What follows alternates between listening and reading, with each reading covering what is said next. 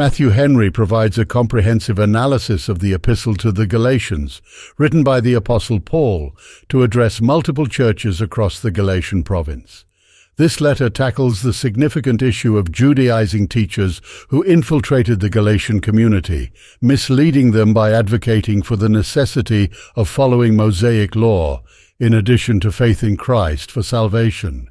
This false teaching threatened to undermine the core gospel message of justification by faith alone, a doctrine Paul ardently defended. Also, Henry notes that Paul had a close relationship with the Galatians, having played a crucial role in their spiritual formation. However, his absence allowed these deceivers to question his apostolic authority and diminish his influence, falsely positioning themselves as true followers of esteemed apostles like Peter, James, and John. In response, Paul's letter serves several critical purposes.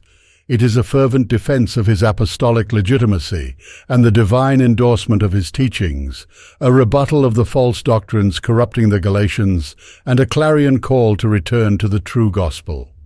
Moreover, Paul's epistle is not merely a personal vindication, but a theological exposition of justification by faith, devoid of legalistic adherence to the law.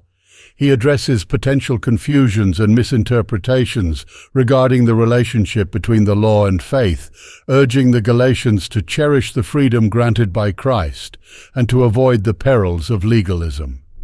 In his concluding remarks, Paul contrasts the motives and behaviors of the Judaizers with his own, emphasizing his dedication to the gospel's purity and the spiritual well-being of the Galatian believers.